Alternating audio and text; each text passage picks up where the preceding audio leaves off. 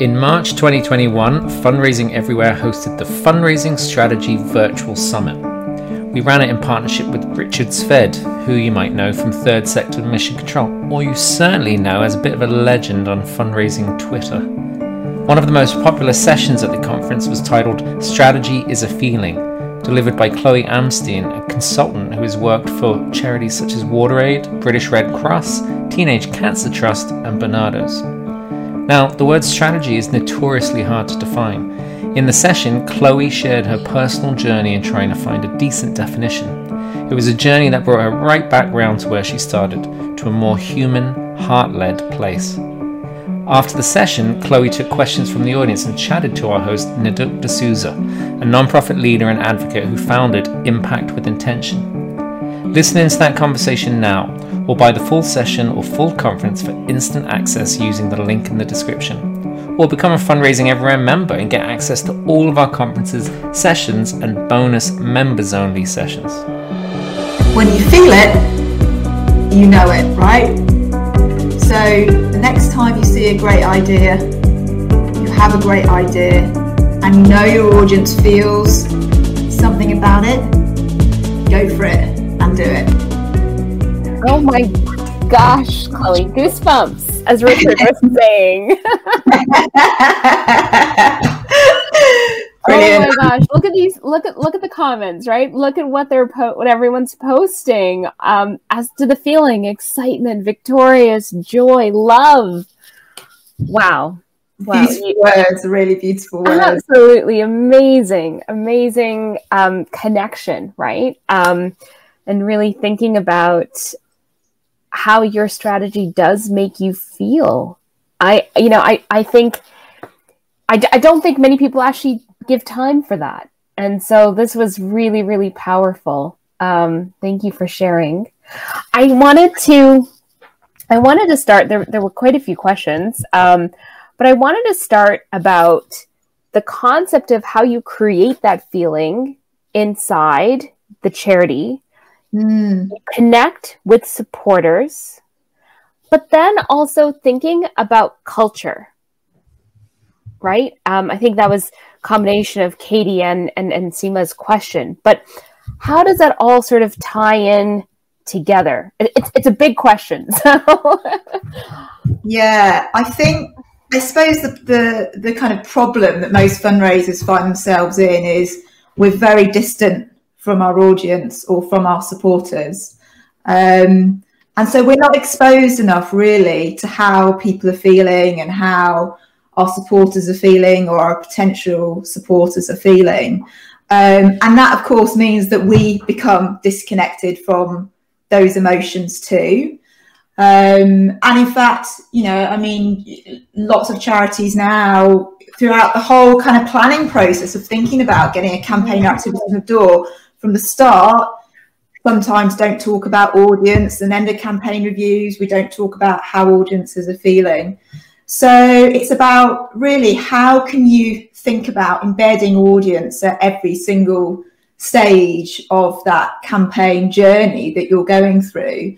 And there's some really simple things that you can do, actually, probably things that kind of levers that you can pull that already exist within your charity. So one thing that's always struck me is how, you've often got supporter services, and sometimes fundraising can feel really disconnected from supporter services, but you speak to anyone in there, and they know exactly how their supporters are feeling, right? Yeah, absolutely. What they love, they know what they're getting pissed off about. And yet often... And what they're excited about, right? Yeah, exactly. And that they want more of. And really granular. So that's what amazing about sports. They go really granular. They'll literally go, this sentence on this direct mail appeal, this pissed them off. And so often that kind of insight is, if you're lucky, it goes into the appendix of your end of campaign report. And we kind of go, yeah, and we move on, don't we? So those kind of avenues, I suppose, to supporters are already there, but we need to open our eyes a bit more to the fact that they're at our fingertips. And another thing that I do a lot with clients is think about speaking to supporters. So a lot of today we talked about thankathons as a brilliant way. Use that as an opportunity to ask people how they feel about their cause. You've probably already asked them, like, why did you connect to this? What was it that drove you to give? And see if you can start, capturing some of those feelings and those emotions and share back amongst all the colleagues about, what did you find to kind of gather that insight. So there's some really simple things that you can do to start embedding that culture. And I think the other thing is around making it okay to talk about feelings, and I think perhaps a lot of women in the sector, we should be down with saying, actually, we're going to talk about how people feel, and that's okay. We're not going to, kind of wash over it or paper over it. We know that strategy is a feeling because giving is a feeling, and that's something that we're going to put front and center. But what I've noticed actually when staff, fundraisers feel more connected to audiences, they are more excited to be a fundraiser.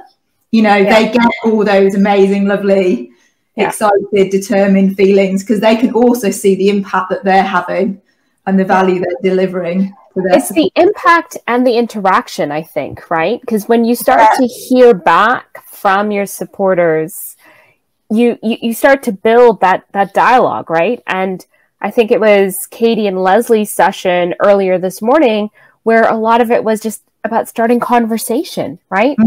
Start to have conversation with your donors as well, right? Not just everyone within the organization. I mean, it seems to be a reoccurring theme, at the moment is how do we improve our dialogue? I have a question. I want to unpack culture a little bit more. And there was a question that came up around balancing diverse audiences. And in some ways for me, right, like when I think about it, I wear a lens that is most definitely brown, right, that is from the global South. And very often as someone who is in fundraising and strategy, right, working with clients, it's a very interesting experience. So how do you help clients yourself address that diversity piece as well and achieving that balance? I think it comes back, mindset's a word being used a lot today. It comes back to mindset. And I think often, clearly in all the people that give to charity, there are lots of different type of people that give. But often what we do as fundraisers is we start out with a place we're assuming there's going to be lots and lots of different ways that people feel. And so particularly big charities recently in the last 5 years have invested in very large segmentation pieces where you might have 8 different segments.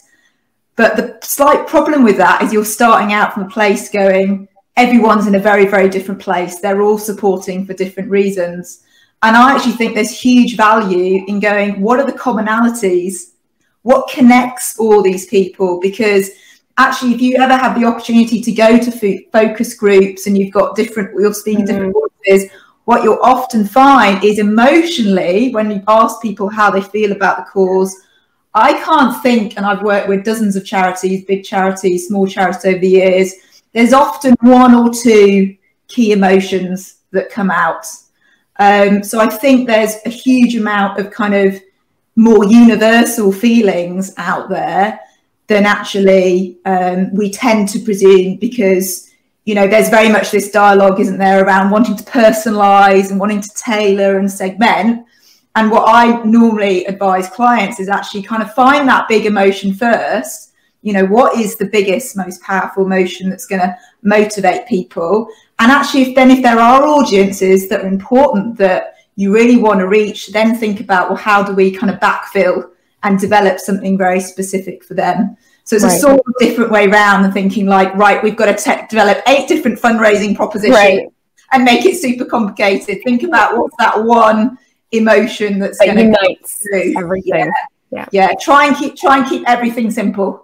And then would you say, Chloe, this is also, Rebecca just brought this up, you know, when you think about having that one feeling, how do you actually then begin to also think about doing something that is a little bit more specific? So is it like, would you advise, with the work that you've done and you've seen in your experience, taking that universal common element that ties everyone together, but then begin the process of perhaps something a little bit more dynamic and tailored?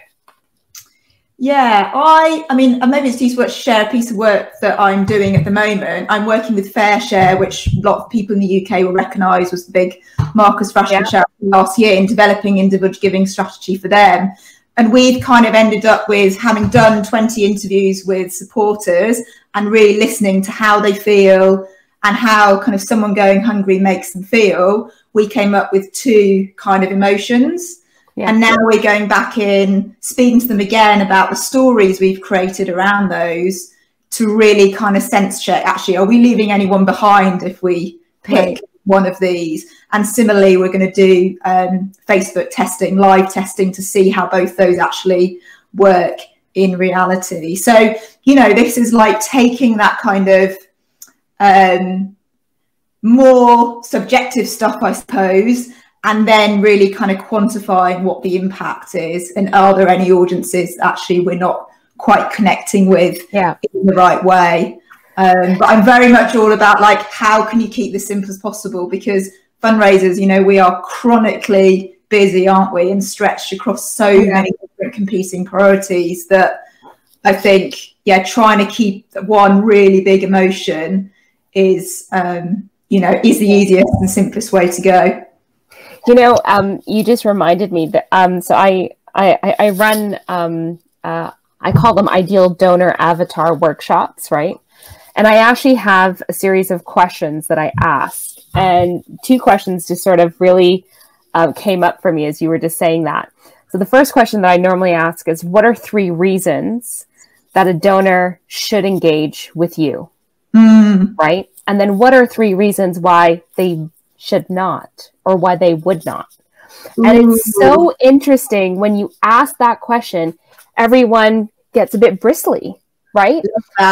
And so when you, because it really forces you to be intentional, right, with how you think about how they're feeling as you build out and you're having that conversation. And if you're doing that live conversation piece, I think I saw Seema running off to go talk to some donors in the chat, right?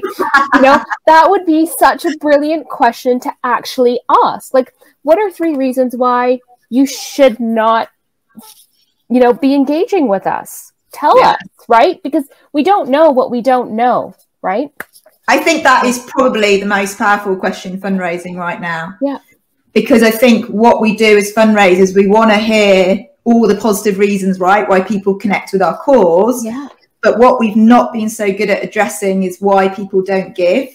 Yeah. You know, ultimately we are engage, or even engage. Like, they haven't even gotten to the stage of giving, right? Yeah. Like, so if you look at something like the overseas sector and overseas charities, one of the chronic problems there is people feel that sense of cynicism and a sense of futility, that if I give my money, it's going to go down that black hole. Now that is a feeling, you know, it's an inherent doubt that people have about the difference their money is going to make. So instantly there, you've got a starting point for how then we can create an emotional journey to take people to a sense where actually, you know, there is a resolution, there is positivity. In fact, I think someone in one of the questions earlier asked, how do you start talking to the fact that, you know, a resolution is possible and there is hopeful?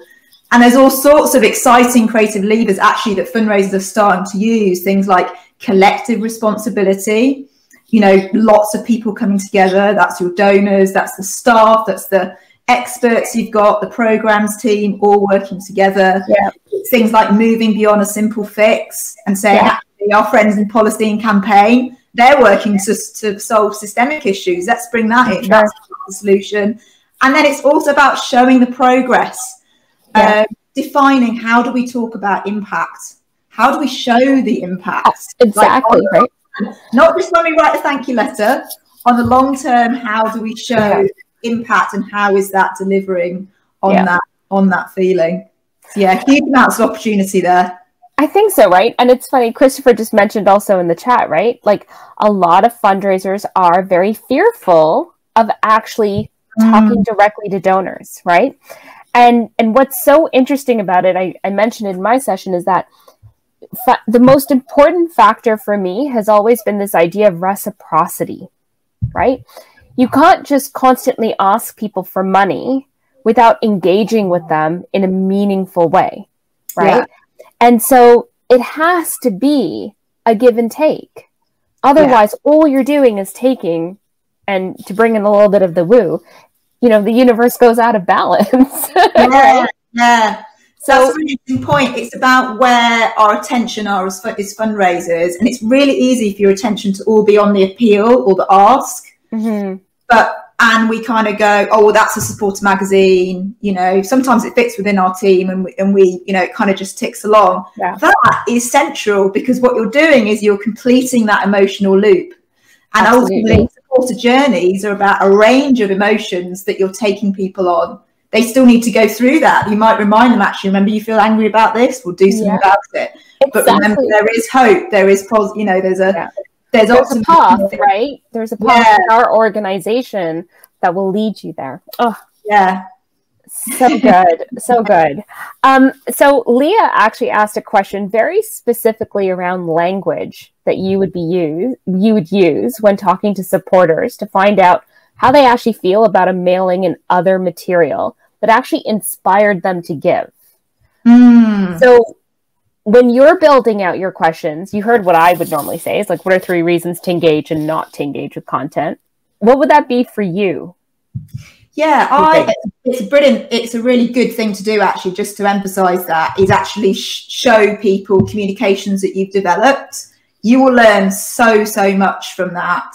I would normally try to take the key snippets, so you're obviously not going through big long appeals, and read that out to people and say, what I would love you to do after this is just tell me the bits that stand out for you. Yeah.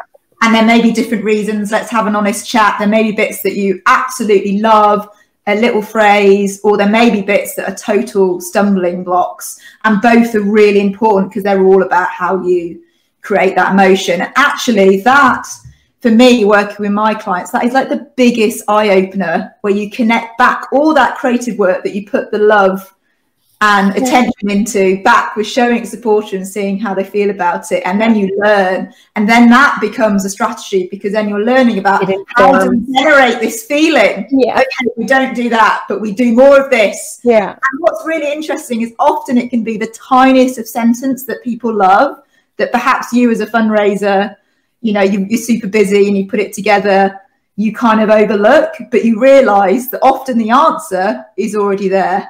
And that is amazing. This is not about reinventing the wheel. Normally there'll be a little emotional hotspots over all the piece of creative work that you've already done, but you just don't know. So there's real gold to mine there. And in fact, taking some of those phrases and wrapping them back into your next content, turbocharge it, and really ultimately increase response and raise more money.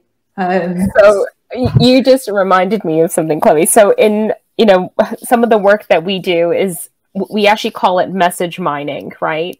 Where we go quite deep into how our supporters are engaging on social content to begin to pull feedback, and then also doing the interviews, right? Yeah.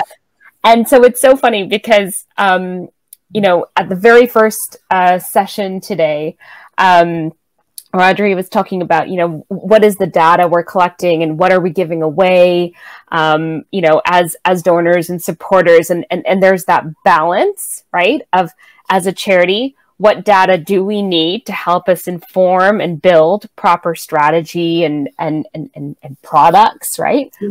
But then how much of that do we really need, right? How do we find that balance? And while we're searching and mining for the emotional words that connect, where do we stop? Can I end there with that question? Yeah. Chloe, how would you, where do we stop? Where do we draw the line? Yeah, I mean, to me, like this interesting question of data versus kind of emotional, more attitudinal insight.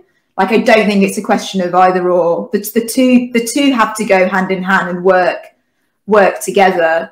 And to me, like, the question of where do we stop? Like, you don't, because that. I mean, ultimately, to me, I mean, I said I was a numbers geek. I'm like, now I'm all about the words, the spreadsheet, and the power of the words, because that is the value. So you can never stop learning about that. You just keep going. And I just think, there's probably loads of insight or like anecdotal evidence that you all have across your charities right now, but what resonates. But it's just the question of how do we like put that view together, because often I do that when I work with like individual giving teams. Are like, oh, we don't have any of that kind of emotional insight. I'm like, I bet you do. Let's go and mine it. Yeah, exactly. And it's funny, don't be afraid, for everyone listening and watching this later on, don't be afraid of mining for that emotion in your social channels and through your emails that you're receiving, because that content is just gold, absolute gold.